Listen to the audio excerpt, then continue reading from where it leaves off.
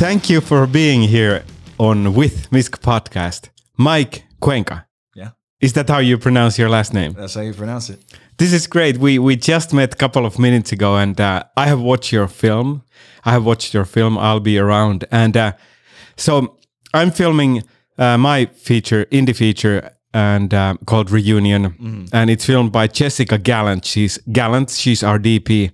And she said that I should talk with you, Mike, because she said that you work in a little bit similar way than me, but she has been also telling really cool stories about how you work. So I thought that it would be very inspiring to hear about your life, and especially how many films you have made. I've seen I'll Be Around, but the way you make your films, I would like to hear about that.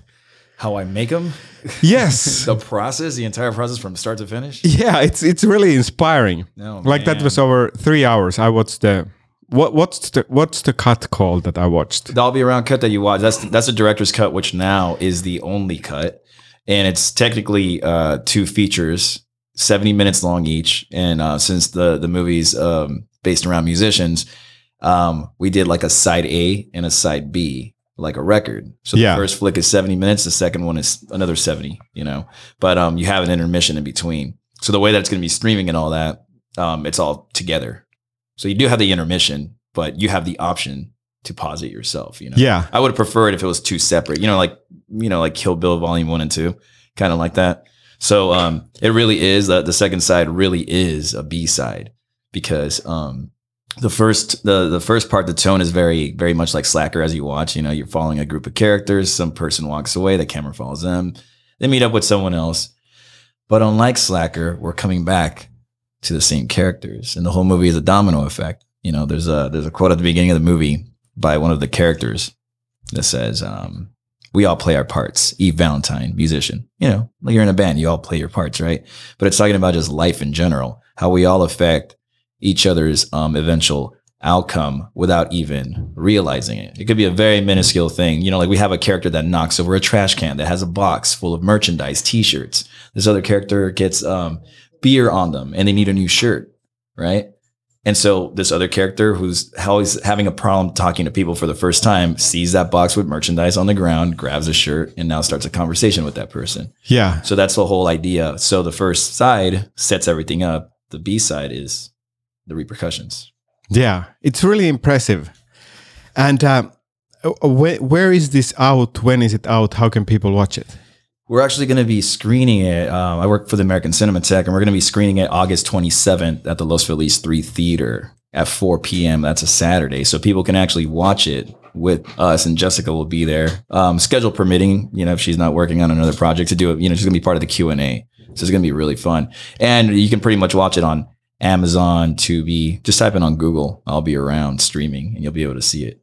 Is it already out on streaming? I believe this version is now out everywhere. And I fought really hard to take the other version down, because the other version was just 2 hours, which, most people are like, that's already long enough. But it was missing so much flavor, and it felt a little hollow. And I feel like the points that we were trying to fully make, which are very existential, as you see towards the end, it was lacking. It was missing that stuff. So I'm like, no, I want to make the definitive version. And there have been several people that have seen almost every cut of that. And when I had like a really, really small public screening at a coffee shop around this time last year of this version, the new version. And some people were very affected by it and moved, which was not the response the first time. So I think this is the essential one. And like I said, now the only one. Yeah. So did you shoot more? Oh, no. Yeah. You just did a new cut. Yeah, I just did a new cut. Yeah, you said that you had to fought hard to get the previous one out. Well, the other one is just like the distributor wanted it 2 hours, and everyone wanted it 2 hours, and some people were going like, "This should be 90 minutes." I'm like, "Well, it's not a zany comedy, and it's Dazed and Confused is an influence on it, but it's not that kind of movie. It's much more angst ridden, and it's like I said, we're trying to tell this whole domino effect story, and we have dozens and dozens of characters, also inspired by Robert Altman's Nashville, which has a cast of like 29 characters. But that's what we wanted to make, and we were being a little stubborn about it and sticking to our guns, because I'm like, that's what we wanted to do. So what was the point of making this if we can't execute it the way that we intended to? Yes. That's a huge film, like a 3 hour. What's the length? 3 hours? It's 2 hours and 20 minutes, 70 and 70. Yes. Oh, yeah. So that long indie film, how did it all start? Because it's inspiring and it's huge. Do you really want me to go deep into how that started? Because it's a lot of it's a lot of like self-therapy. I would like to, because it was inspiring and like, okay, so you don't know much about me, but I'm originally from Finland and I've been here for 7 years in LA. I'm here for acting, but I'm also a beginning filmmaker. I have done some web series and one Finnish feature film. And it was a found footage horror and it got released. It's on Tubi and Amazon and all that. What's the name of that? Insanity. Insanity. Yes. You can probably easily find it if you type my name and Insanity. So that was my learning process. I hadn't made one, but I wanted to start learning filmmaking by making a feature film. Right. Because then you can release it. And now I'm making my second film and I'm really learning. So I would like to hear the whole thing because your film was inspiring. It looked good. I would like to hear the story because there was certain weird ease in it. Because it seemed like that you had all the time in the world. You had so many locations, you had bands, you had record store, you have so many characters. So there was certain kind of really inspiring ease. But I don't know if it happened behind the scenes, if it was easy behind the scenes. So yes, I would love to hear the whole story. Well, when it comes to all those, the thing is, like, I hadn't made a feature since By the Wayside, which was in 2012. And that movie was a response to me losing very close financing on what's supposed to be my second feature, which I still haven't been able to make this movie. And I don't want to make it DIY because I don't want to mess it up. But we made this movie By the Wayside, which was basically my friends and I, which they're recurrent cast members. My close friends and I watched Cassavetes' Husband or Husbands, and I'm a big Cassavetes fan. It's one of the movies of his I hadn't seen, and we didn't really like respond well to it. And like we loved it. We loved the idea. We thought the movie was too long. But we're like, we should do something like this. And it's just, these best friends and their husbands, and they leave their wives for the weekend or whatever, and they get into a bunch of debauchery, right? So I was like, we should make a movie like that, and let's just do it and actually not have a script. So we have, we just had a basic premise, and I'm in it because it would have been easier to direct. And Jessica's really good at just following characters really well when they improvise. So I was like, okay, or actors really well when they improvise. So we did this thing without a script, just a basic premise. The lead actor of my first flick, Jerry Powell, Joey Halter, him and I are roommates, and we can't pay the rent. That's it. So we would shoot, and I would go and edit, and then I would start coming up with a storyline. And then I would send that to all the talent, the actors, and I kept calling other people, hey, you want to be in this? You want to be in this? What kind of time frame? Once a month? No, we're talking about, we shot this, well, it was within a 2-week time frame, but it took us, or a week and a half time frame, and it took us 7 days to shoot it. So you shot a day, then you edited, and then you came back. Yeah. Or even that night, we would shoot all day in the morning, and then I'd go late afternoon into night just cutting it, and I'm like, okay, I know where we should go. And then I would send an outline of what we should say, what we should do, where the story should go to all the actors. And then that would probably be like 2 days in a row. Then I would have 3 days off. But we did it, like I said, in 7 days. Yeah. And it was really fun. It was like a total palate cleanser. But, we complained about Husbands being too long. The original cut of By the Wayside was 2.5 hours long, which is insane. And I had possibly what was like the greatest night of my life when we premiered my prior feature, the first feature, Jerry Powell, at the Downtown Independent Theater. And it was like people were standing, everyone was laughing at every joke. I couldn't believe like how well it played. And then we had Wayside screening, that long cut, maybe 5 months after that at the same theater. And that was the worst experience of my life. And I was just slinking in my chair. No one was laughing. No one was like feeling anything in any scenes. And it was like the AC also wasn't working. So I'm just sweating in my seat and going like, oh my God, why do we make this? Which led me into more depression. And I didn't make a movie for, what was that, 6 years? I was like, F this, I'm not doing this anymore. What did you do? I just started working on my band. I already had a But band. please tell me about your band. So that band went through a million incarnations, but we were called Dignitary eventually. And I was just like, I'm just going to concentrate on music because I can't do this stuff anymore. And it's really tough. And years prior to that, because I've been working with Jessica since like 2008. So 14 years. Wow. So quite a long time, right? And I met her because I had put an ad out on Craigslist. I think it was Craigslist. And I was looking for a cinematographer. I didn't know anything about filmmaking, really. I still don't know anything about filmmaking, but I didn't really know anything. I had like zero experience. I made a few, shorts on my camcorder when I was a teenager. But I was like, I'm going to make this movie. And part of it was a little bit punk rock oriented. So I put an ad out that this is punk rock movie. Jessica replies and she goes, hey, because she has done punk. Yeah. And she's like, I grew up in the punk scene and I dye my hair with Manic Panic still and et cetera, et cetera. And she kind of gave me, she's like, I'm working on this death rock documentary right now. It's called This Is Drop Dead. And I was like, this is perfect. And she pretty much like the rest of the cast in that movie, the punk rock characters in that movie, we kind of became a family. And I was like, you know what? I'm going to do a spinoff. Mind you, this was supposed to be my first feature film. I never finished it. I don't think it's very good. Do you still have the tapes? I still have the footage and I'm actually going and like in the I'll go into that in a second. Yeah. But I've been my plan is to recut it as a short. And like I said, I have some ideas. But anyway, the side characters, punk characters were so fun in the movie and they kind of stole the show that I started just writing a random episode, like a pilot episode with all those characters. And there's a lot of them. There's like 14 or something like that. So I was like, the movie was called Scenes from Oblivion. And I'm like, this is perfect. I'm going to do this pilot episode. Everyone's down to do it. Jessica's down to shoot it. And it's going to be called Oblivion. She actually turned out to be unavailable. So I met someone else that shot it, Anastasia Shepard. So she shot the pilot. I did some camera work and then Jessica did some pickups. I thought it was really cool. But I was like, you know what? We should do two, because I'm crazy. I was like, we should do 2 more episodes to really show what this show can be, the potential. And it cuts from character to character and each one's into their own like subculture or whatever of punk rock.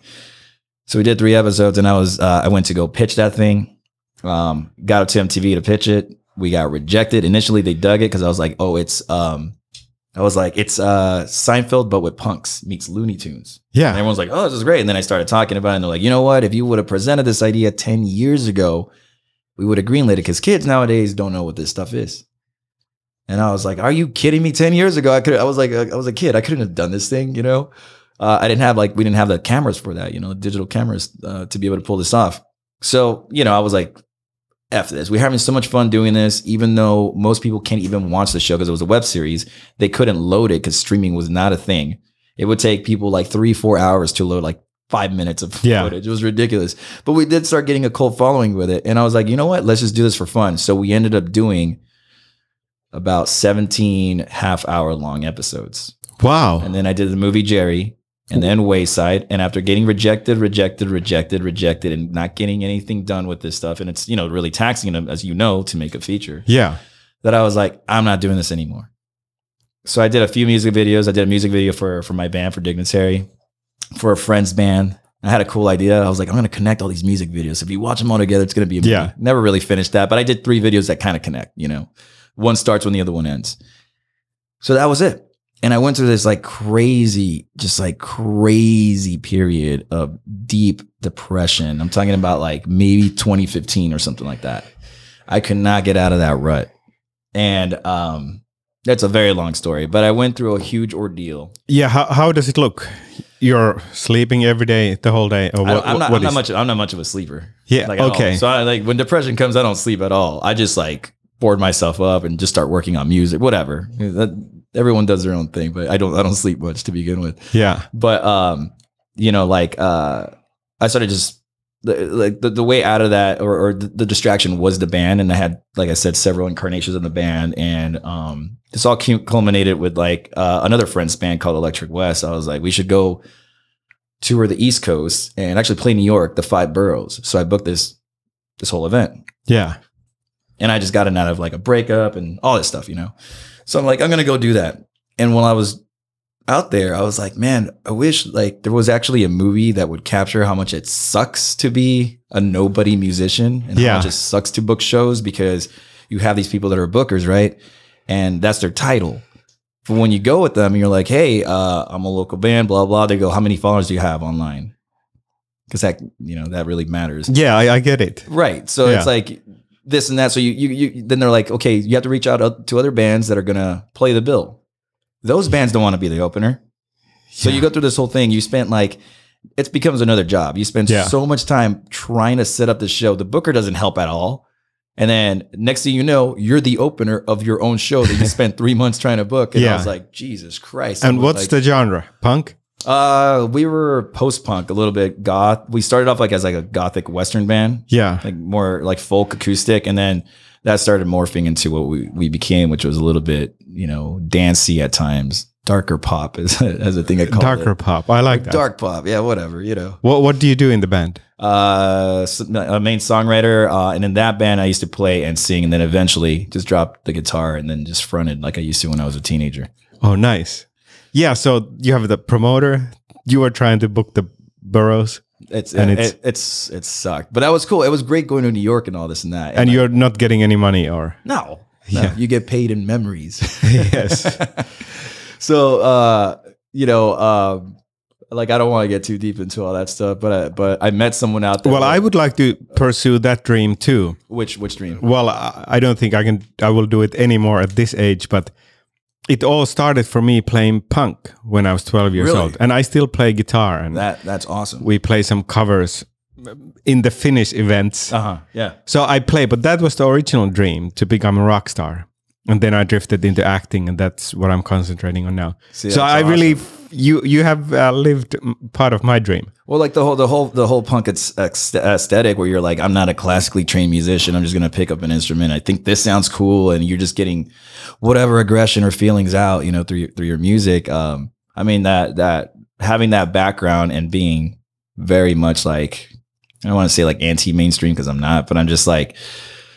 It's a very DIY mentality, and that helped push me to just make this stuff without any money. And be like, F it. Like, you don't need to follow all these rules. You don't need all this fancy stuff. And it's just like, I mean, you do, but in a sense, it's like that shouldn't withhold you from like creating something. Yeah, I can relate to that from the band stuff when we had a band in Finland and we tried to get gigs and all that. Did he tour? I wouldn't. No, No, there was bands and we had gigs, but I wouldn't say that we toured. No, because when I turned 18, the theater came to my life, and I noticed that the acting will work better for me. Yeah, but there was some bands that could have been something if there was a manager, or we would have been more organized. But we all were teenagers. You always have to have that person that's like the most organized individual. Yes. And then we had this really cool cover band, but there was no songwriter. But it was just 3 people, and I felt that we played songs by a Finnish band called CMX. The Finnish audience will know that. And there was 3 people, and I think we were starting to get a little bit of a following, or at least people liked when we were playing. Right, yeah. But that band was missing that there should have been one songwriter that we would have started playing our own songs. But I think I was just thinking about it like a couple of months ago, a little bit melancholically, that if we had own songs, that could have become something. Yes. Yeah. But yeah, I started to do acting when I was 18, but I still... What propelled you to go into acting, really? The same people who I was with in bands, they were connected to theater. Okay. And I noticed that it was easier for me to act instead of just. I don't really sing, so I mainly play guitar. So I noticed that with the guitar, I'm tied to the instrument, but when I'm acting, I can actually be free and do whatever I want, because I'm not good enough a singer to be a lead singer. So I was always just a guitar player. Yeah. So the acting was more easier for me. And there was some local theater place. And then I started to pursue my dream and moved to the capital city of Finland, and eventually to Miami, the theater school. And now I am in Hollywood trying to make it.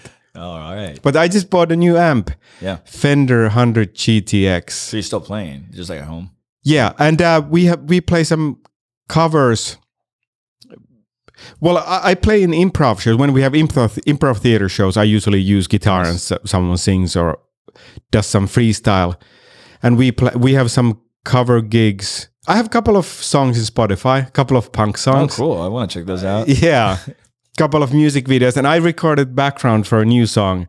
I just need to do the singing. It's like Rage Against the Machine type thing in Finnish. That's interesting. So I still release punk music. Right on. Every year. Yeah. One song per year. See, that's cool though. You know, it's like, it's to me, it's like, it's such a part of me that even though like I most likely never be in a band again, it's like I can't stop working on music. And even if I don't put it out, just recording it for myself. Yeah, that's what I was gonna ask. Like, are you in a band now? No? What's going on with that dream? I am not. More like a nightmare.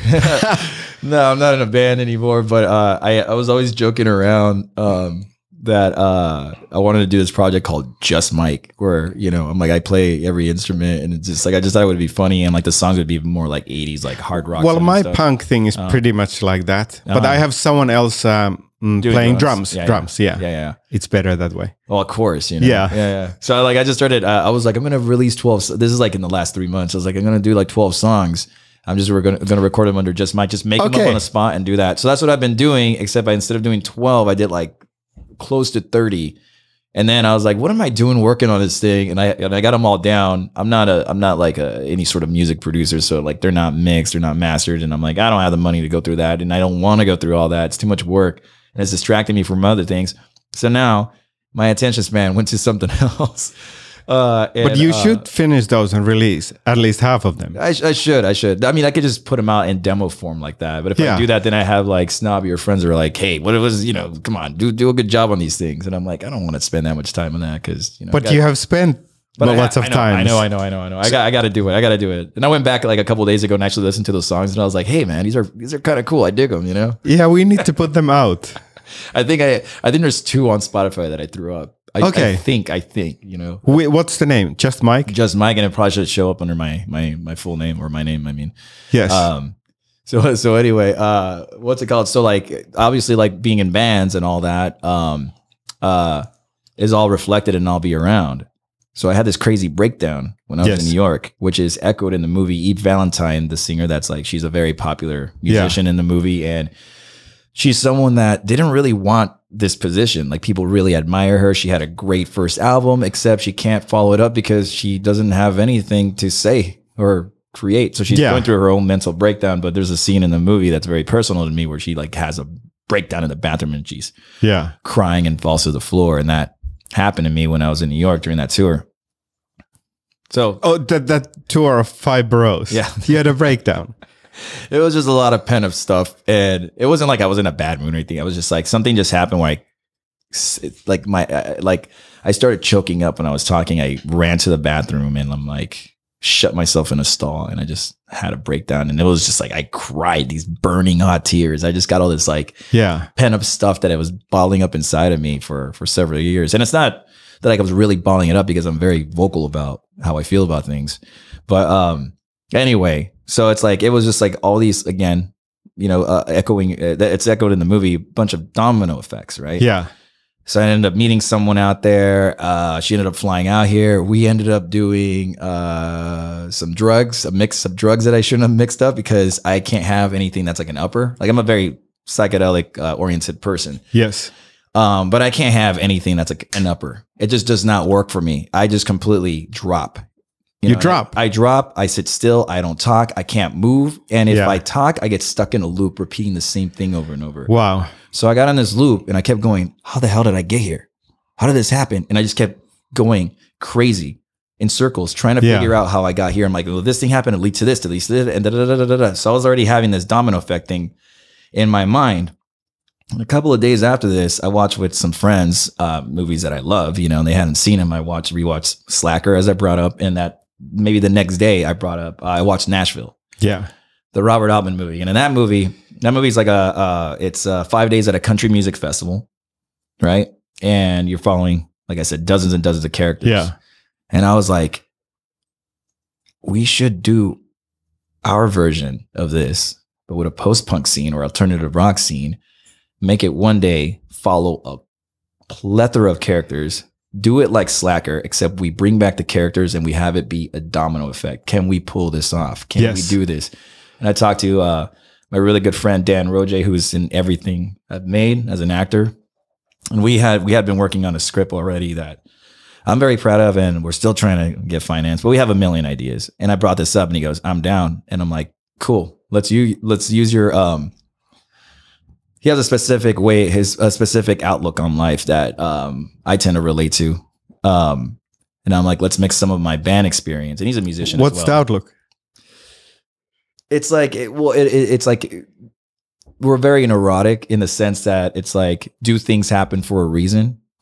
You know, do they? Are you a fatalist? So that's like the theme of I'll Be Around. Yes. And at the same time, I'm like, no, you can't just be like, you're not just gonna get a call for an audition, right? Yeah. Randomly. No one's just going to call you randomly. You have to go and put yourself out there so people know you exist. So therefore, you can't just let things, they're not going to just fall into your lap. So you have to like push.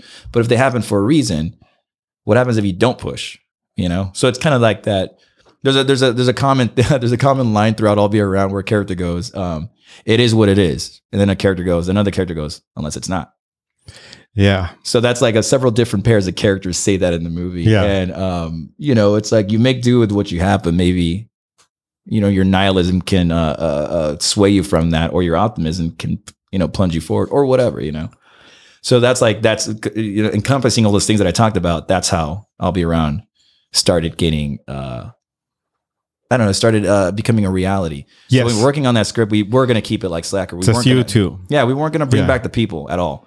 And then we're like, we really like these characters. Wouldn't it be cool if we brought this character and then this character who's a hopeless romantic meets the hopeful romantic? We started, everything started gelling. And even before that, I think it was maybe like a year before we even shot that I started casting it. I mean, casting took a minute because I actually ended up using a lot of real life musicians that aren't actors that kind of have onstage charisma, or that do have onstage charisma because they're musicians and they're on stage and they're kind of becoming a person. They have a persona on stage, right? It feels like that it was cast, that you are in that scene and you just cast people who you spend your time with. Yeah, some of them were, and even if they don't have like a speaking part, I do have like cameos from musicians that were in bands that I would play on a bill on, Yes. That, I became friendly with throughout the years and all that. So that was the genesis. And we're like, we tried to pitch it to different like indie studios. Again, I've never had financing for anything I've ever done. I've never made a penny off anything I've ever made. It's all just a labor of love. It's therapeutic, and it's also sucks. Yeah, I know how it is. Yeah. So, people were turning us down left and right. Oh, sorry. What did you have when you were pitching? PDFs or what? We had a PDF. I made sort of like, like a mood board. Yeah. I had an EPK.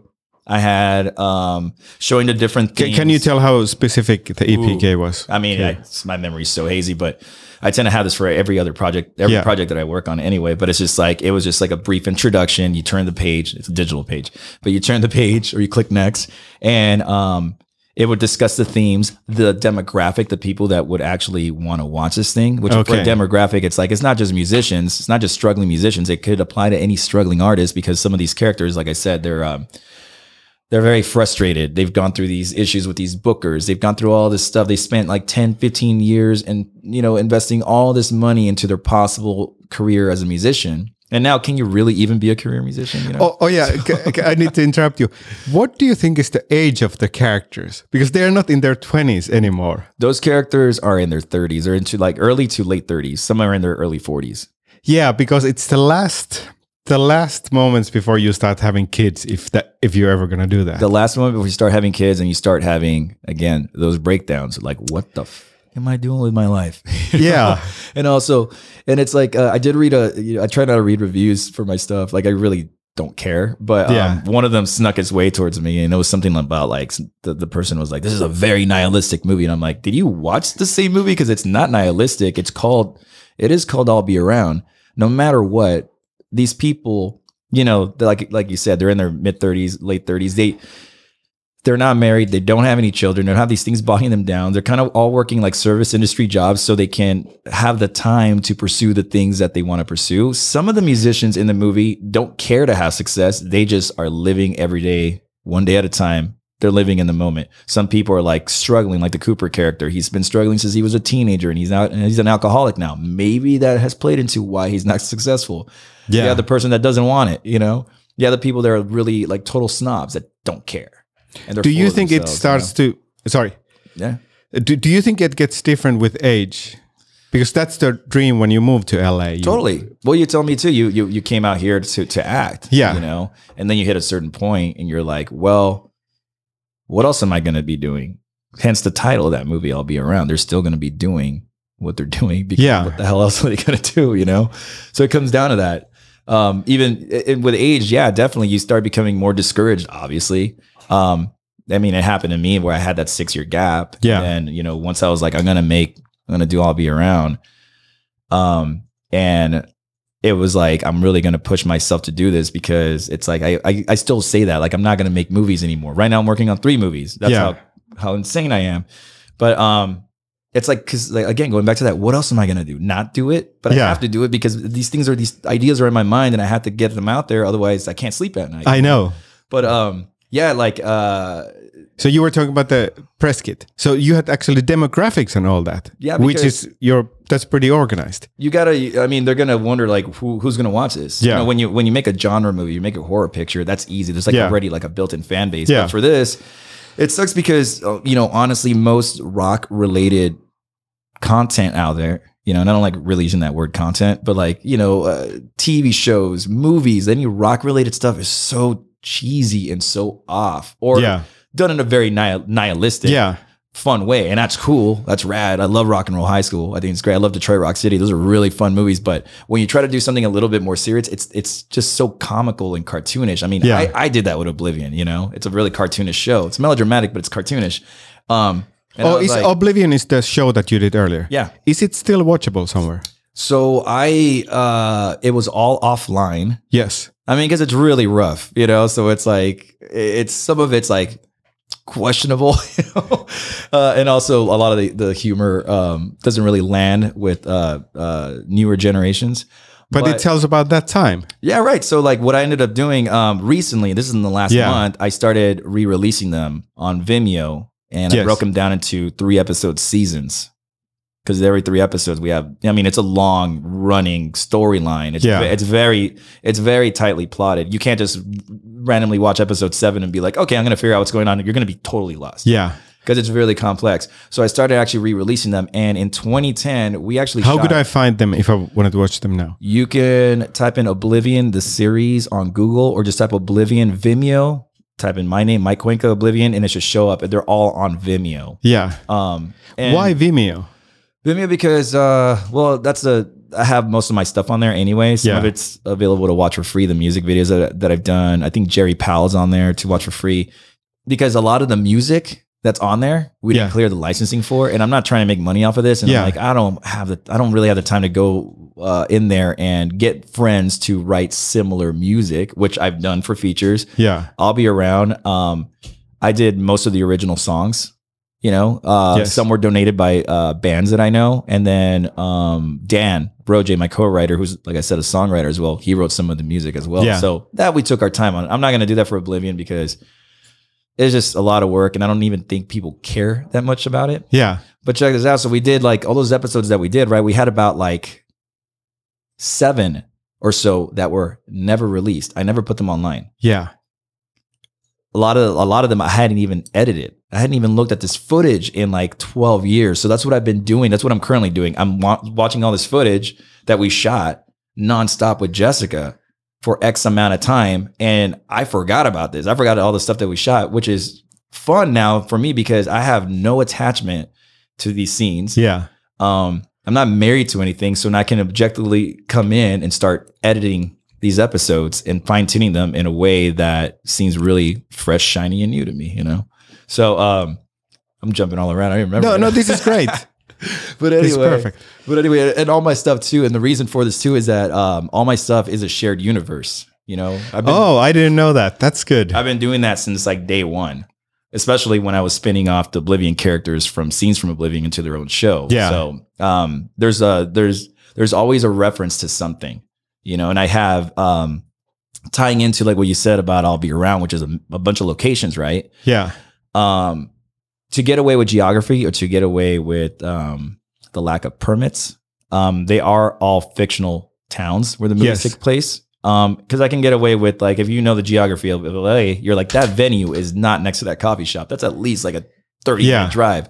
But the characters come out of that venue, they go in next door to the coffee shop. So I can get away with things like that, and I think I think it's a lot more fun. And I was also inspired by John Hughes. He has Shermer, Illinois, where his movies take place. That Shermer, Illinois, does not exist. Okay. You know, Where in LA would that happen? Where? Because the scene looks so real, and I haven't been in that scene. yeah. I've gone to Rainbow many times, but that's a cool place. But it's a museum. Hell yeah. It's something what happened in the 80s. Yeah. So does that scene exist somewhere, or did it for I'll Be Around? Is it Silver Lake, Echo Park? It's everywhere. It's all over. We shot some stuff like in downtown. We shot stuff in Highland Park, Echo Park, Silver Lake, Los Feliz, like everywhere. You but know? those kind of people exist. I believe you, but I don't see them. I go to other places Exactly. Maybe they do. Maybe they don't. I don't know. I'm a little detached from it. You know. because it seems like a really believable scene. And that's the thing too. When we do jump into that movie, it's like it is a pre-existing scene. So when you're coming into it, And I feel that as a moviegoer, It's you're really like, good. I'm a little like, but that's on purpose. We wanted because it makes me feel that I want to go there. I want to go to. See, Is it Satellite in Silver Lake? Where is this? see, that's good. Yeah, we have fictional venues. Like one of the main venues in the movie is called the Mirror. Yes. It's actually a composite of 3 different venues in Los Angeles. You know, so Do you want to tell which one? no way, man. Okay, great.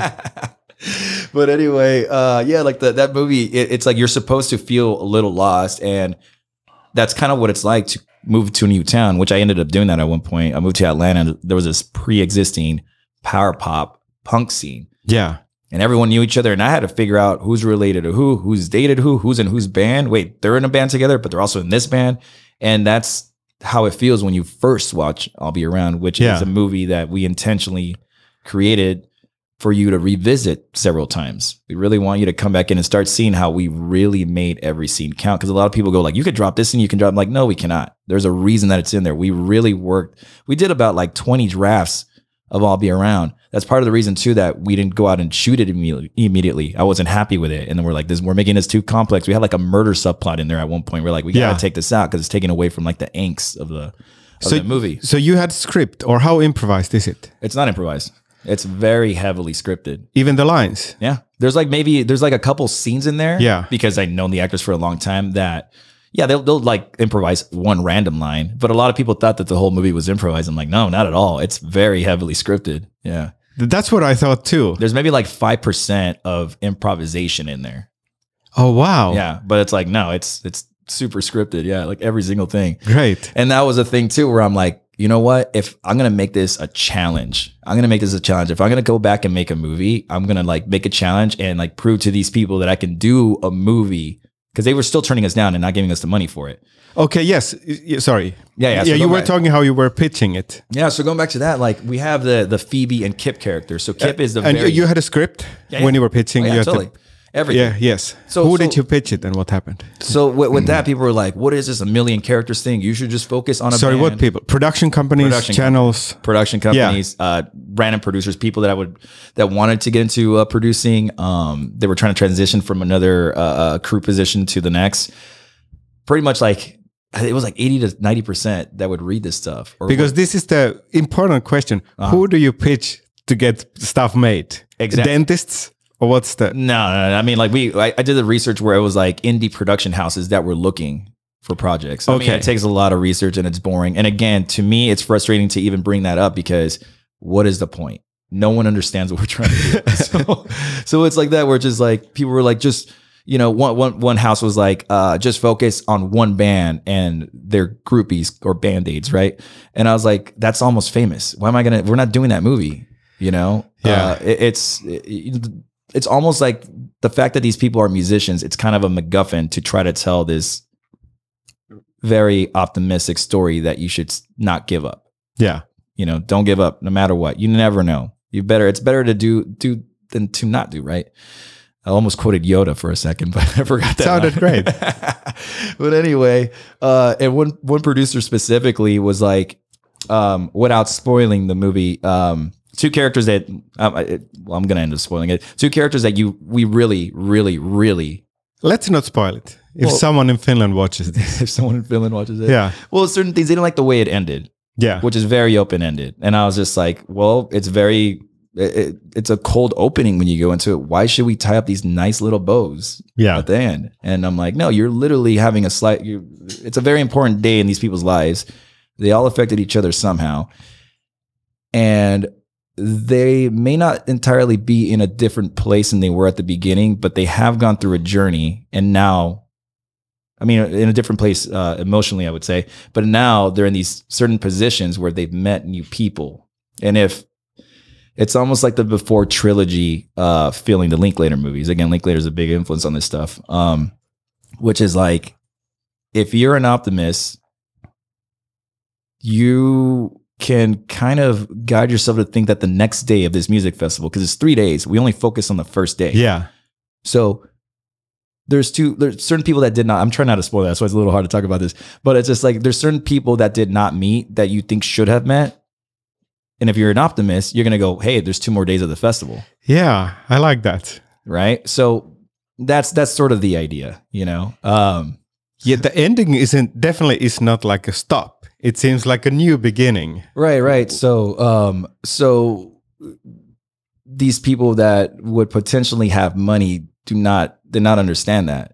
Yeah. And they're like, you need to have these 2 characters meet. And we're like, if we did that, we wouldn't make this movie, because that's the point. That was actually one of the first things we thought of. We're like, these characters cannot meet. That is the point. And they were against it. So, you know, we had some script doctors come in and people giving us advice, and some of it that we followed, some of it that we didn't. And I think we should have followed it. But, you know, we're like, let's just crowdfund this thing.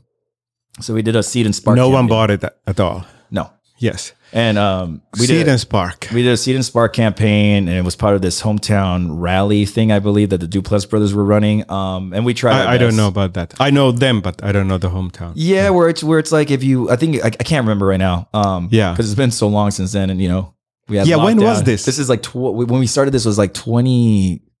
I have to think about 2017 is when we started writing it, and when we started, it was like fall of 2017 when we had the Seed and Spark crowdfunding campaign. 5 years ago. Yeah, is that 5 years? Yeah. Yeah, exactly. So we tried our best to knock on friends' doors and be like, hey, can you throw in $5? Can you throw in I hate doing that. And I've had to do crowdfunding before, because years ago, I got my car broken into with all my gear in it. Everything stolen, including footage, brand new laptop. I had to have a Seed and Spark campaign. I had to have a Seed and Spark campaign for post-production on another project. I tried to do it for that second feature that I never got a chance to make. No one donated to it. So it's like, I don't know people with a lot of money. I don't have people that like, you know, that are that enthusiastic even about the stuff that I do. Or I even have like close friends that have never seen anything I've ever made. Yeah. So it's like, they're not really interested in helping me out with this stuff. And I don't mean that in a negative sense. They're just being realistic. People are very lazy and picky about certain things. So I was like, I hate asking. I know. I hate asking for money. So we ended up raising like about $8,000. That's pretty good. Pretty good. And I ended up throwing in money myself. And then like, I can't remember what the final budget of I'll Be Around was, but you know, we did that Seed and Spark campaign, and it ended like in October of 2017. Yeah. We didn't start shooting till very end of August, or maybe right at the beginning of September of 2018. Yes.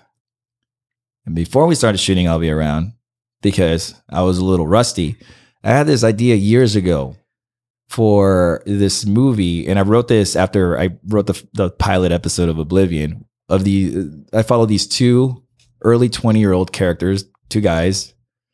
They're best friends.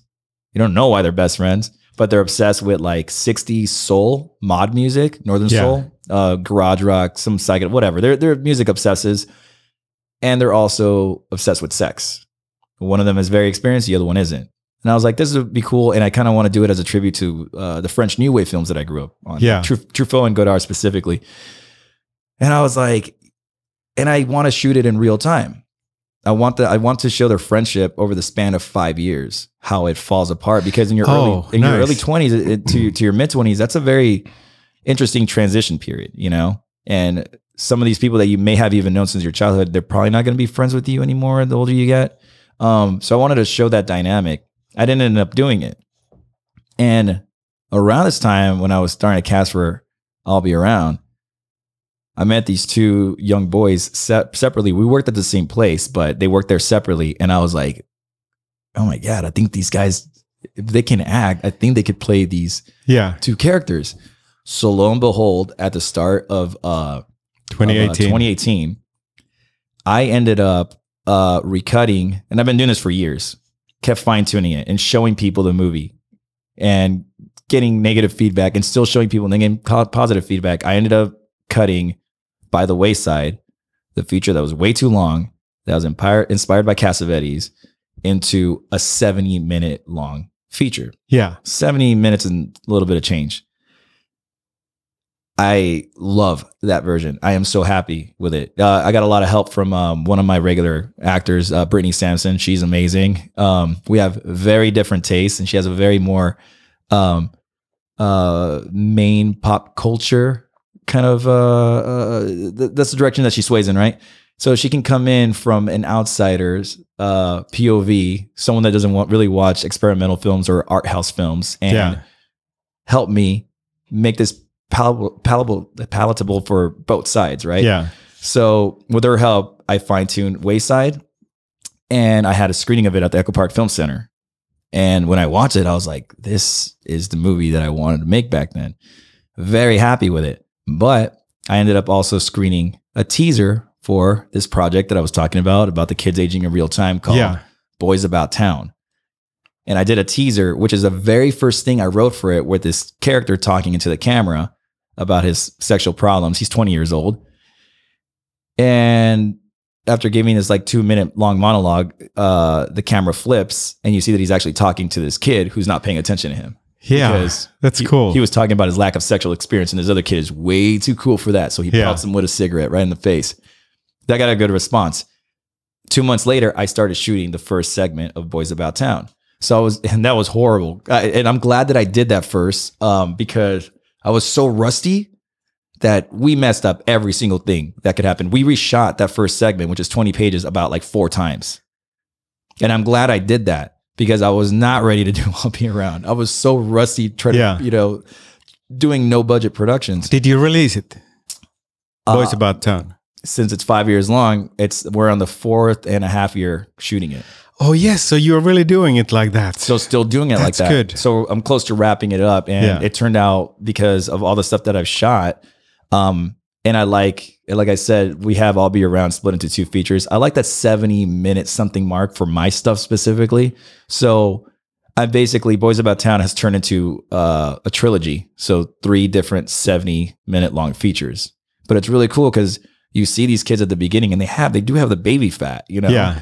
And as the story progresses, their voices do get deeper, and they start losing that fat. They start getting gray hair, and it's been really fun to show that. And they're not their whole cast of friends is also aging, so it's been really cool. That, since I was working on that, it allowed me to prepare for I'll Be Around, and I was still to the very last minute trying to find the right cast.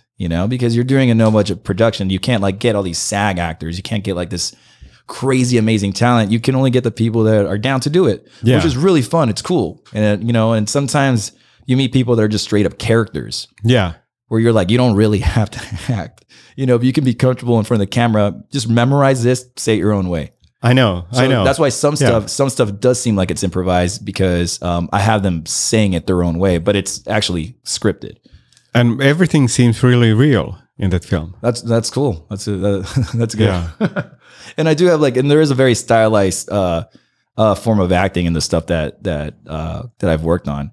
You can kind of if you watch a lot of my stuff, I think you can see that it feels like one of my movies. I'm saying this as a person that's watched my stuff a million times, and then I go back to it years later, and I'm like, oh man, I can totally see that this is the style that I unintentionally have been harboring. Is really weird. So with the Seed and Spark, did you promise them any ownership, or was it just support? Just support. I did that with I try to do that with Scenes from Oblivion, the first stuff, but it's just we don't make a penny off of this, and people know that. And a lot of people that the other thing that I do with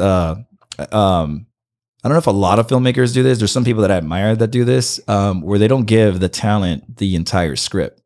They only give them their scenes. Okay. And then people ask me questions. Well, what's the relationship to this person? I'm like, yeah, I'll answer this for you, but I want you to build your character. Don't be asking me what your character ate for breakfast 3 days ago. Like, oh, that's your job if you want to know that.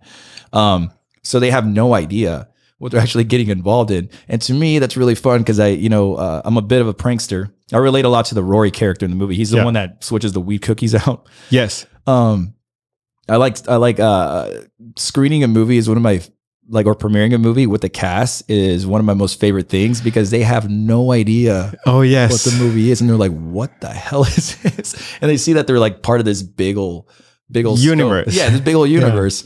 And some of them, they're like, oh, this is going to be like an 80-minute comedy. Because their character scenes are all funny. Yeah. They have no idea that there's like this whole angsty, like very like heavy aspect to it as well, or existential aspect to it as well. I'm going to go back because this is something that I need to work on quite a lot. So with the Seed and Spark, are you promising people anything? Are you just, how do you approach people? For that, we had perks which was like,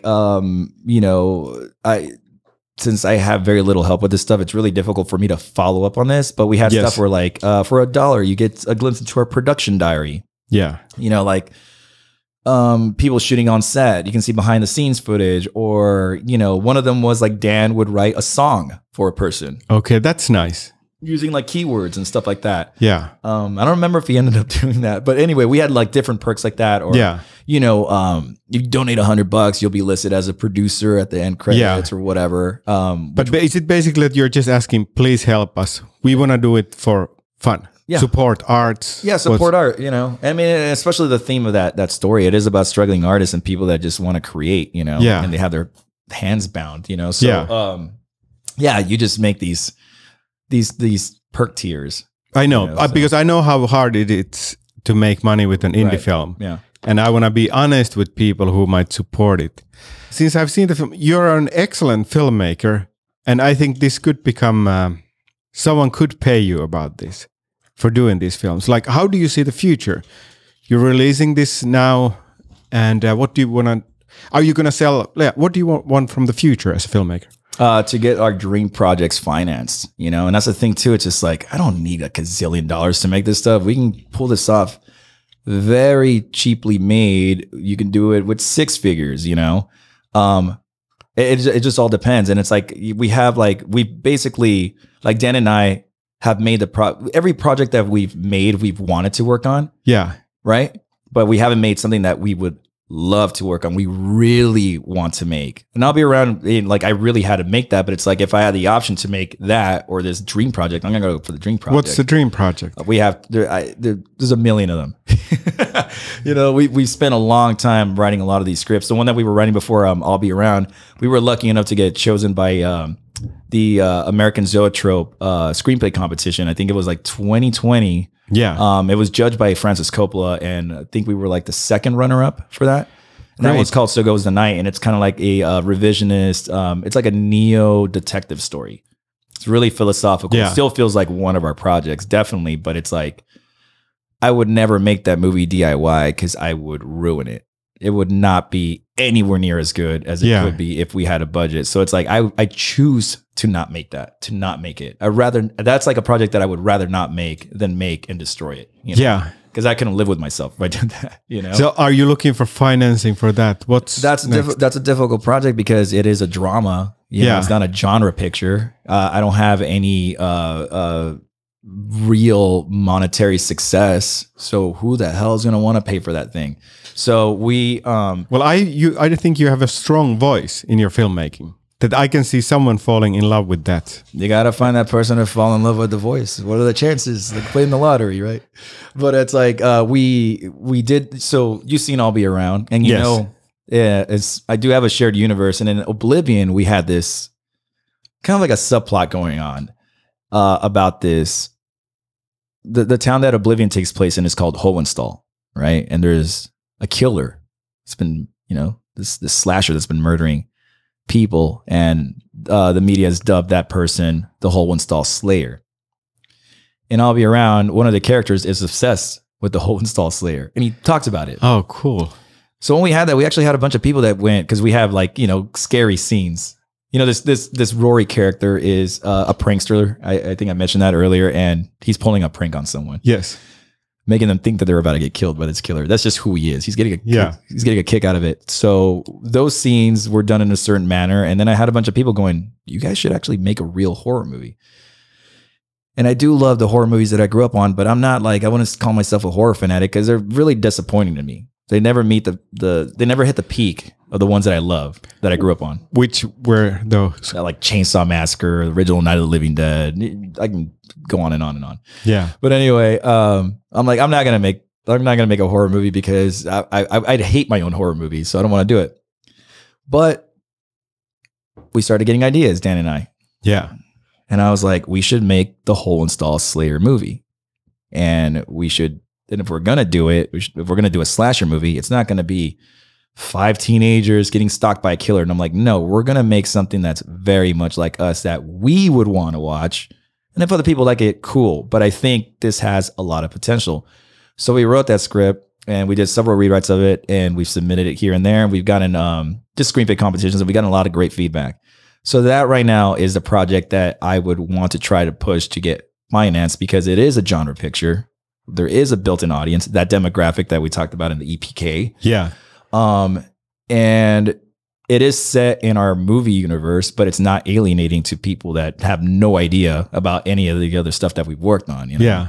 And I'm pretty proud of that script, and I think it'd be a lot of fun if we got that made. So that right now is what I'm hoping that we can get people interested in. I haven't really been pushing it right now because I'm kind of spread thin with working on these other things at the moment. Which one of the other things that I'm working on at the moment is going to be done very similar to By the Wayside. It's a thriller. It's not a comedy. It's a thriller, very heavily plotted, but I want the talent to improvise their dialogue. They'll have some suggestions. Yeah. I want them to improvise it, and we're not going to tell them when things go down. That's great. So Yeah. I want to have that, and I want to have this script that we're really proud of as examples of what we can do to try to obtain the interest Yeah. in the whole install Slayer script. I like those. I like those ideas. So a lot. hopefully if Yeah. something comes through with that, then if we gain any sort of tiny bit of like recognition for that, hopefully we can try to get the money for our dream Yeah. projects that mean like the world to us, you know? And how you're making all this happen by yourself? Do you work somewhere or? Well, I work for the Cinematheque, the American Cinematheque, but you know, I used to like when I was Can making you tell about that? nonprofit repertory theaters all across Los Angeles. Yeah. The Aero Theater in Santa Monica, the Los Feliz 3, the main theater at the Los Yes. Feliz 3. It's basically 2 businesses in one building. So it's Vintage Cinemas and then American Cinematheque. And we also had the Egyptian Theater in Hollywood. I think we had our showing. I don't know if it was Vista or Los Feliz 3. Was it recently? 4 years ago. 4 years ago? Which one is in the corner? Oh, in the corner, that's the Vista. That's owned by Vintage Cinemas. No, we were in the other one. We were in your cinema. The one that's on Vermont Avenue, it's just like it looks very boutique. Yes. Okay. Yes. Yeah, that would be the LF3. There's like the cafes and all that. Yeah, next yeah, to it. yeah. Yeah, we had our film is called Someone Somewhere. Someone somewhere. Yeah, so we found that location, the price was good, and we had our premiere. Nice. Then we Great. went to the Thai place next to it. Oh, okay. Have the you one, been the, there? the one like kind of kitty corner to it.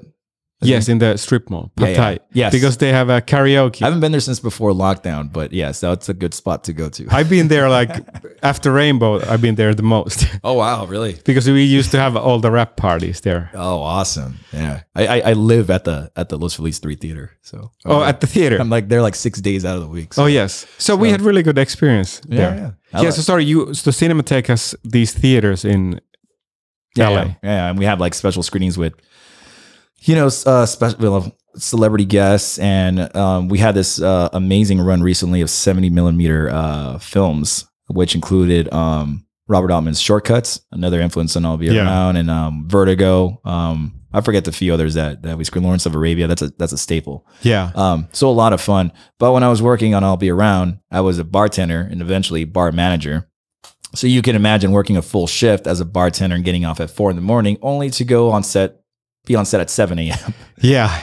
So very taxing, you know. It takes a very. I think it takes. I get criticized by friends, like just giving me crap that I don't sleep much, but it's like I don't really need it. It's in my genes. Yeah. My brothers are that way. My dad was that way. And I think it definitely requires a certain type of person to pull off DIY productions where you're wearing many hats, not eating much, not sleeping much, and still being able to delegate to people what you want, you know? It sucks, but it does take a certain personality type and energy type to be able to do that. I agree. So, are you still the bar manager? What do you do there? hell no. What do you do? Oh well, no, now yeah. Just like I'm a coordinator for the Cinematheque, so I'm out of that stuff. I was literally having another breakdown before lockdown. Yeah. And I was definitely considering taking a break because I was losing my mind. I can't be a part of anything that has not that this job had that. That's why I was a bartender, but I can't have a lot of restrictions. Yeah. Trying to live my day-to-day life. I need a lot of freedom. Not in a rebellious sense or just being lazy. It's just like, no, I need to be able to like be me and do what I need to be doing in order for me to have a certain peace of mind. Yeah. So, after a while dealing with people that are just plastered all the time and angry all the time while they're drinking, and then you're dealing with your own crap. You're like, I have no time to deal with your stupid anger issues that you're taking out on me when I'm the one that's feeding you. Why are they angry? Ask those people. I don't know why they try to start bar fights with other people. I'm like, what is going on? People yelling at you and consistently doing this when you're really busy. Yeah, trying to get your. You're like, I know. I have worked in restaurants, exactly, but in the food. And so have I. I mean, and I'll be around. We have the character Joni. Yeah, she her boss won't let her go. You know, she's on a really great bill that night on the festival. She needs to play with her band, and her boss is like, if you leave, I'm going to fire you. And she's like, this isn't even my shift. Yeah, I was just filling in for a couple hours, and this guy's being a dick. Her boss, and I'm jumping around all over the place, but her boss is played by one of my favorite punk rock guitarists of all time, Frank Agnew, who was in a band in the Adolescents, and he's played in various outfits throughout the years. But he's been in several of my stuff. I met him on the set of Oblivion because I started getting a lot of punk rock icons to play some of the fill-in characters on the show. Yeah. So to me, I was like, oh, they're punk rockers. They're going to be cool being on this DIY thing and not getting paid. And they totally were. They were like, I just want to do something. This is really cool. So we became really good friends. So Frank, as I said, I tell people, come up with your own background on the characters. I'll tell you how they're related, but you come up with your own background. Frank, who plays the boss that won't let Joni leave her dining position to go play this really great slot at this festival that can gain her a lot of recognition, won't let her leave because he himself is a failed musician. Yeah. So he's holding her back. That was the background that he came up with. And I was like, that is perfect. That's tough. And what's it called? And the reason Joni doesn't quit is because she can't afford to quit. She can't afford to lose that job. I know. So it's like a lot of people go, just like, quit that thing. I'm like, then what are you going to do? Then you're going to be totally screwed. She's already at the beginning of the movie complaining that she can't even meet her bills. Yeah. You know, and she's like, she might have to move into her lockout space, her rehearsal space that doesn't have a shower, you know. Yeah. I know so many people that do that stuff, you know. So that's, we had a lockout actually for a few months. Over it was here? really, in Hollywood. It was great to have like real drums. I know, that's it's fun. That's the best. But now I only have electric drums at home. That's something. Do you play those? For fun, yeah. I can play guitar, but the drums, I'm just a beginner. Yeah. It's very fun. But yes, I play them. Oh, that's awesome. So I actually have two topics that I would like to go before we need to go, that I like to talk about before we need to go. So music, well, you said that there's just Mike, but the music, the whole band thing, like why did you stop? Like if you're good enough to be a lead singer, why did you stop? Well, like I said, it's like it's another job, you know? Yeah. And if I'm like the lead songwriter and I'm like basically the leader of the band, like I don't want to do that anymore. It's too time consuming, especially if I'm going back and editing Oblivion episodes that I never finished, or if I'm working on 3 simultaneous features, or if I'm working on Boys About Town, or if I'm working like 40 hours a week. Like I'm not, I still want to hang out with my friends. I'm still like, I'm a huge cinephile. Like watching movies to me. So like, you love filmmaking? I love filmmaking to a certain extent because I don't have the resources for it. But I always say this: I'm never happier than when I'm on set. And my favorite part about filmmaking is editing. That's when you really can manipulate things and hopefully salvage footage that you didn't shoot that well. You know, I definitely don't love editing. oh, you don't? Yeah, it's, so it's my favorite, and sometimes I avoid it Yeah. forever because I know when I get into it, it's going to be really hard to pull me out of it. I'm just Yeah. there, and then also, you know, when you don't have access to clearing music, certain music. yes, I'll just have my guitar when I'm editing, and I'll start just strumming along and trying to get a rhythm, sort of pace to the scenes, and then I'll start actually writing part of a score or an original song, which I had to do for I'll Be Around because there are a lot of musicians in that movie or bands. It's about bands.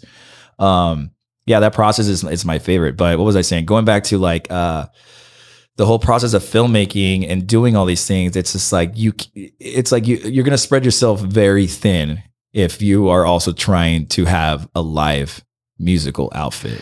I get it. know. Like And you can do. I have need to make some sacrifices too, Yeah. since Yeah. I'm pursuing acting and doing films. And it's a lot of fun. And even when I was recording this Just Mike stuff, like I think it was like a couple weeks ago, I reached out to a bunch of friends and be like, hey, do you guys want to like, even though I say this, I don't want to play live again. I was like, do you guys want to do just one show? You should do. Because it'd be fun. It's fun. And it's super fun. The very last time I played live was during the making of I'll Be Around. And that was a blast. That was the most fun I've had playing a show in ages. And there weren't a lot of people there, but I had so much fun. And I think the rest of the band did. And it's like, again, it's like it's a nice way to relieve stress. You know? I know. I get to play covers a couple of times a year. Yeah. So and we play some rock. So it's Well, fun. when's the last time you played live? I think it was Labor Day last year. No, actually, I played live. I played for Midsummer's party in the Finnish Community Center. Oh, A nice. Finnish center. Yeah. So there was a singer, and we were playing a couple of oldies Finnish Yeah. songs. So in Midsummer's, That's awesome. That's but cool. with an amp and electric guitar, Labor Day last. I mean, Here. I'm a fan of this director, but I'll probably butcher his name. I'm sure you're familiar with Aki Kaurismäki. Yeah. Okay, I was gonna say that because he's a filmmaker that I love, and then you have stuff like Leningrad Cowboys, where he's mixing that very deadpan flavor of his from his like dramatic features or comedic features, Yes. with musicians traveling. Yeah, and rock musicians. Yeah, and so I all want to. What's your opinion on his stuff? I love it. He has he's like you, that he has created his own style, which is really strong. Well, which is your favorite feature of his? Well, I have a scene that comes to my mind that I love. Uh-huh. I think it's from Rosso. There's an Italian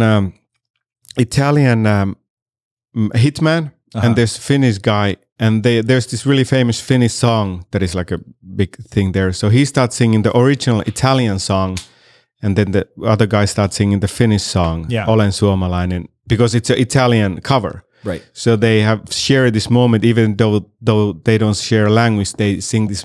They are driving the car and they sing this song that we all know in two languages at the same time. The universal language of music. Yes. So that's my favorite scene. What flick is that? Because it sounds really familiar and I can't place it right now. I think it's called Rosso. Rosso? Like the Italian word for red.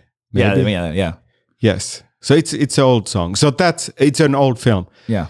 So that's my favorite. I don't know what to say. What's my favorite film of his? But that's the favorite scene. That like that one that stands out, right? Yeah. Yeah. It's cool. And every time, actually, often when I meet Italian people, I ask, do they know this song? And they know it because it's really popular. So I get to sing a part of that song with an Italian person. That's cool. I've done it in Santa Monica once. Oh, really? That's awesome. Yeah. That's great to be able to reenact that. Yes. So, well, that's cool. You know him. And I like how he trapezes, how he balances when is it comical and when is it really serious. Because many of his topics are so serious and dramatic, but there's a certain comedic undertone. The humor is amazing because it's so dry that it takes you a few seconds after the delivery to realize how funny that was. That's true. And he's very sparse in his dialogue. I mean, I'm a big Bresson fan, for example, and like I would one day like to do, again, like I don't think it's in my personality, but I would like to do a movie that's not so dialogue heavy as you saw it All Be Around. It's a lot of talk. Yes. And if you're not a person into people just talking, you're not going to really enjoy that movie. But I would like to do something that's much more minimal, because he does so much with one line of dialogue, and then it's like silence, and then the other character talks. Yeah. It lets you marinate with what they said a bit, and it covers so much ground Just a simple use of words, you know. I don't know if I have it in me. No, that's really interesting to hear because the Finnish culture is very non-talkative. So okay. So it definitely tells about Finnish culture, but it's great to hear how you relate to it, even though you're an American. I love that. I mean, it's also like I am Cuban and we're very loud. We talk a lot. Yeah, you know, we speak with our hands. We're very colorful, melodramatic, over the top people. So that stuff is definitely in my movies. But I would. Are you from? Sorry. Well, I mean, I was born here. I'm like the first one in my entire family to be born here. But you know, I didn't learn how to speak English till I was like 4 or 5. Learned through television. Like my first preschool and kindergarten, it was like bilingual. Yeah, you know? And nice. that helped out. I think by first grade, I was already speaking English, something like that. I lived 4 years in Miami, so I got exposed to Cubans a lot. Yeah. So are you from Miami, LA? Where are you from? I'm from Orange County, but I lived twice in Miami when I was a wee lad. Wee lad, nice. Yeah, many of our teachers and classmates were half Cuban or Cuban. Would they yell at you a lot? Would they flip out if you guys did something wrong? No, they were loud, but I don't think they were angry. No. Okay. That's just how people are like, yo, stop yelling at me. I'm like, that's how I talk. Yeah, I loved Miami. I lived there for 4 years. That's wild. Yeah. That's cool. So I guess the last thing that I would like to ask, like if someone who's not in LA yet and wants to come here to pursue whatever dreams they have. Run away. Don't do it. Because you've been here for a while. You were born in Orange County. Yeah. I've been here just like, I think I moved up here like in 2002 from Orange County. Yeah. I was like living out of my car and like, I grew up in Santa Ana. So like I used to have band practice back then in Ventura County, like in Camarillo, which is quite a drive, you know. So I would be working at like I was working at a Coffee Bean at the time. So I'd put in my hours there and then like drive all the way up to Camarillo and stay at our drummer's place for like 2 or 3 days of just band practicing and bonding and hanging out and drive back down and do that over and over. But I was like, for the most part, once I came up to LA, I was just living in my car. So I did every possible struggle you could have. I'm using bunny ears right now. Yeah. Struggle you could have to try to obtain some sort of position in the entertainment industry. And then that sort of panned out for a minute. But as with everything, all good things come to an end. Yeah. So if someone's not here yet, do you have any other tips then? Run away. What are they coming out here for? You know, that's what's over here. Well, I was going to ask acting, but since you also have a connection to the rock world, I don't know if you want to talk about music or acting. I don't know. Over here is, you know, especially post lockdown. Actually, was pretty much over Los Angeles. Right before lockdown, I was part of that breakdown that I was that I was having as a bartender, where I'm just sick of everything right now. But everything's changed in the city, and now I feel like there's consistently, this is post lockdown, consistently some music event going on, and genres that I lean more towards, you know, which before it was kind of a dying thing. Which are just like rock in general, you know? Yeah. Like I'm talking about just using that as an umbrella term, covering every possible subgenre. Yeah. You know, certain bars that you would walk into would only be catering to a certain crowd, be more like top 40. But now it's like, oh man, I'm hearing this in the real, like I call it the real world, you know? It's not just in my bedroom or in my car or whatever on my headphones when I'm walking down the street. I'm hearing this stuff out in public. So things have changed, but it's like, it's there was this whole subplot in I'll Be Around. Again, the movie's already very lengthy as this, but this was taken out of the original script, where it's just like people were not, you know, all these corporations were coming in, and it was, again, when you're trying to book a show, they're like, how many followers you got? How many people can you bring? I mean, it is a business. I can't blame them for being this way. They want to make sure that if they're booking you, that you're not playing for your 2 friends and your Uncle Pete, you know? They want you to make sure you have a bunch of people there that are buying drinks that, you know, they got to make money, right? But the thing is that the city's changed so much that, not going to mention any corporate names, but they've taken over a large chunk of the city where now almost no one can play. Doesn't even matter if you have like whatever 10,000 followers. You know, I'm sure I'm like lowballing it, but anyway, anything like that, they're like you need to be like a very popular artist or being pushed by some certain label. But most of the bookers that I sort of knew, they've left the city, they've all retired. So it's like, it's really hard to play a show in Los Angeles unless you're doing one of the very, very underground places. But those places, again, you still need to know the people that would be cool with you playing there. And it still comes down to networking, which I'm really terrible at. But I'm just saying that. So if you're coming out here as a musician, just be careful and just know that you're most likely going to be playing like a house party, if you can find one, opposed to one of the lucrative venues that used to embrace new artists with open arms. But you said that something positive had happened, that you start to hear rock music. Positive in the sense that like there are these makeshift places that have popped up, and it's like there's always something going on now in general. Like every night of the week, I'm like, oh my God, there's this band that I can see, there's this, you know, so it's been pretty cool. Yeah. And some, again, I'm not bashing every single venue. There are some that still will accept a nobody artist, but you still have to kind of build up a name for yourself. Yeah. But I guess this is still the place. This is still a place. And a lot of people that were aspiring to be actors during lockdown moved away. They have not returned. Yeah, I noticed that too. So, but in a sense, I mean, like I just say, you may not be getting paid a ton of money to be an actor out here on productions, especially now because you can shoot a feature on an iPhone. And I just say, just do it. You know, it's just like, even if you're not getting paid, just go through the experience, build up a res, build up a tolerance, you know. Brittany Sampson, who I talked about earlier, who helped me edit Down by the Wayside. She always talks about like the first time that we met, when she came to audition for Jerry Powell, my first flick when I was talking about earlier.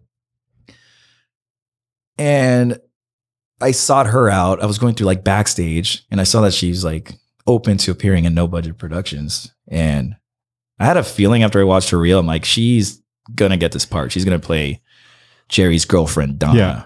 There's just something that I just knew. And that was like a little bit difficult role to cast. And she brings this up because I made her wait in the car for like 30 or 40 minutes post the time she had to be there. And it was like a little mean, but at the same time, I'm like, I want to see what sort of tolerance she has to be on a no budget set where you're not being catered to. And I'm like, and I'm not kidding. I have to think about this. With the exception of my last feature, like a Dirty French Novel, my last completed feature, there's always been one person on set that feels so entitled that is just an asshole. Always. And it has to be the one person that's ruining everybody else's parade, you know? That one person that's like, me, I'm the talent. This thing would fall apart without me, and feed me and this and that. I'm like, you've been fed. He's like, you called out a meal. I'm like, that's a pretty big meal. I need this and this and that. Everyone. Not everyone, every project, there's been that person. And you're like, so you kind of, part of the audition process for my crap, it's like, can you stand the conditions? Are you going to be cool with that? You're not going to be consistently fluffed before a screening, you know, or a shooting or whatever. And ironically, like I think it was the first day that Brittany had shot with us. I'm pretty sure, and I've talked about this story a million times, but when we were shooting in Echo Park, which, you know, it's cleaned up a bit since then. It still can be dangerous. When I was a kid and my parents would drive up from Orange County, you know, and we go to like some Cuban bakery out here or whatever, we'd always pass by Echo Park Boulevard or the exit or whatever, Echo Park Avenue, whatever it's called. We'd pass it and I would get so scared as a kid because I knew from news that Echo Park was very dangerous. Wow. And you had Allison Anders, Mi Vida Loca as well, which focuses. Sorry, I don't know what that is. That's a movie that Allison Anders made that focuses on all the gangs in the early 90s in what is it called? Mi Vida Loca. Okay. My Crazy Life, which there's a popular song that repeats those words that I'm not going to mention. I'm not going to go too far into right now. But anyway, so I was terrified of that place.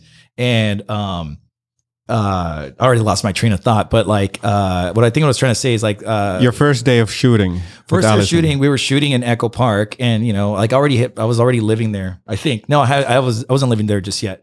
But we're there, and while we're shooting, we don't get held up, but we get a gun pointed at us. This guy, it looked like a gang initiation, and this guy thinks that the characters are yelling at him, and they're not characters because our DP Jessica did not shoot Jerry Powell. This is Amberly Bankoff. She goes by Ammo, good friend of mine, who I was in a band with, and she was originally in Dignitary, but She's shorter. She wears all black. We had the camera on sticks. She has like a tarp over her head. So Yeah. see the shot. It's nighttime. It's like 9, 10 p.m. And it's a scene where Jerry, the main character, he's speaking directly to camera. But since you can't see her, you don't know who he's talking to. And we're off to the side, obviously. It's a really small crew. It's like 5 people. And Brittany's character, Donna, yells out, "Street dogs!" Like the hot dogs that the vendors sell on the street. Yeah. Right? But her character sees that and then pulls Jerry off to the side. We think that those people thought that she was probably yelling out "street thugs." Yeah. Yeah. And Jerry's talking and he's wearing like a Hawaiian shirt. And then we hear, can I cuss on here? Yeah. Yeah. This guy's like, "The fuck you say, Hawaiian boy?" And we're like, and I kind of look at it, I don't know where that came from. "Fuck you say." And then Joe, who never gets out of character, he plays Rex Dollars in I'll Be Around. He's Yes. the guy that's like hooks up with he's like the rock star that hooks up with all the girls, but he comes too fast. He has that problem. Yeah. He has a premature ejaculation problem. So Joe never gets out of character, ever. When he slips in, that's who he is. Yeah. You know? He slips out and he goes, shit. I think that guy's pointing a gun at us. And I'm like, what? And then Brittany starts cowering as well, like moving backwards. And I'm going like, what's happening here? And we look and we see there's this dude that has like this shiny metallic thing resting on the top of the car. So cutting that story short, Brittany still stuck around after that.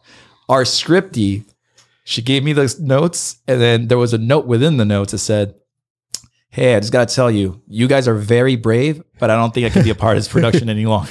What happened after that? Like in that moment? In that moment, this guy directly went right up to Joe with the gun behind his back. Yeah. Still kind of like antagonizing him. And I think it looked like a gang initiation, because when he was at that car, there was a couple of like homies hanging out and just staring at us, like in place. Yeah. With their hands and arms in front of them, you know? And he's like, we're shooting a movie. Like Joe's just like, we're shooting. And I couldn't say anything. And Ammo cut the camera. I wish he would have still kept running, or at least leaving it so we can capture all this, the dialogue that these people had between each other. And the guy eventually like realizes that Joe's not going to try to antagonize him. And he goes, he looks around to the left or the right and goes, "Okay." And he just walks back. The funny thing is that this guy had a cast. So he was like going like walking like this. He looked like like he was walking up to us with his gun. So in retrospect, it was really funny. But at the time, we're like, oh my God, the first day of shooting, where it's gonna be I was like, Joe's dead. Like in my head, I was like, he's gonna get shot right now. Yeah. Like my friend's gonna die right now. Really terrifying moment.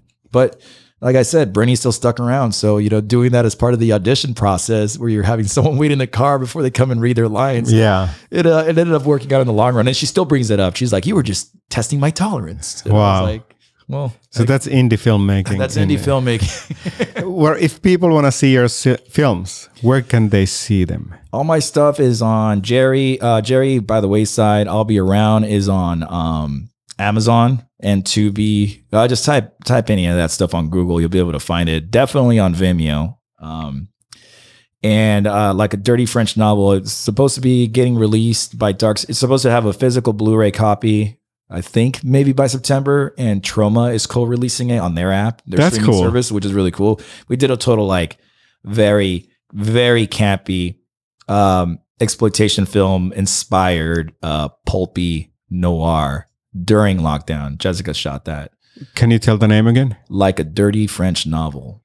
Nice. Which is taken from Velvet Underground lyrics. And all my stuff has at least a Lou Reed or a Velvet Underground reference. So that's the most direct reference that we can possibly have. But that one says it's so campy. Troma really dug it. So they're going to be putting that on their streaming service. And then I'm not sure yet where the other distributor is going to be chucking that on, but you'll be able to look it up in, I think, at the end of August or early September. Nice. Well, this was great. Thank you, Mike. Thanks for having me.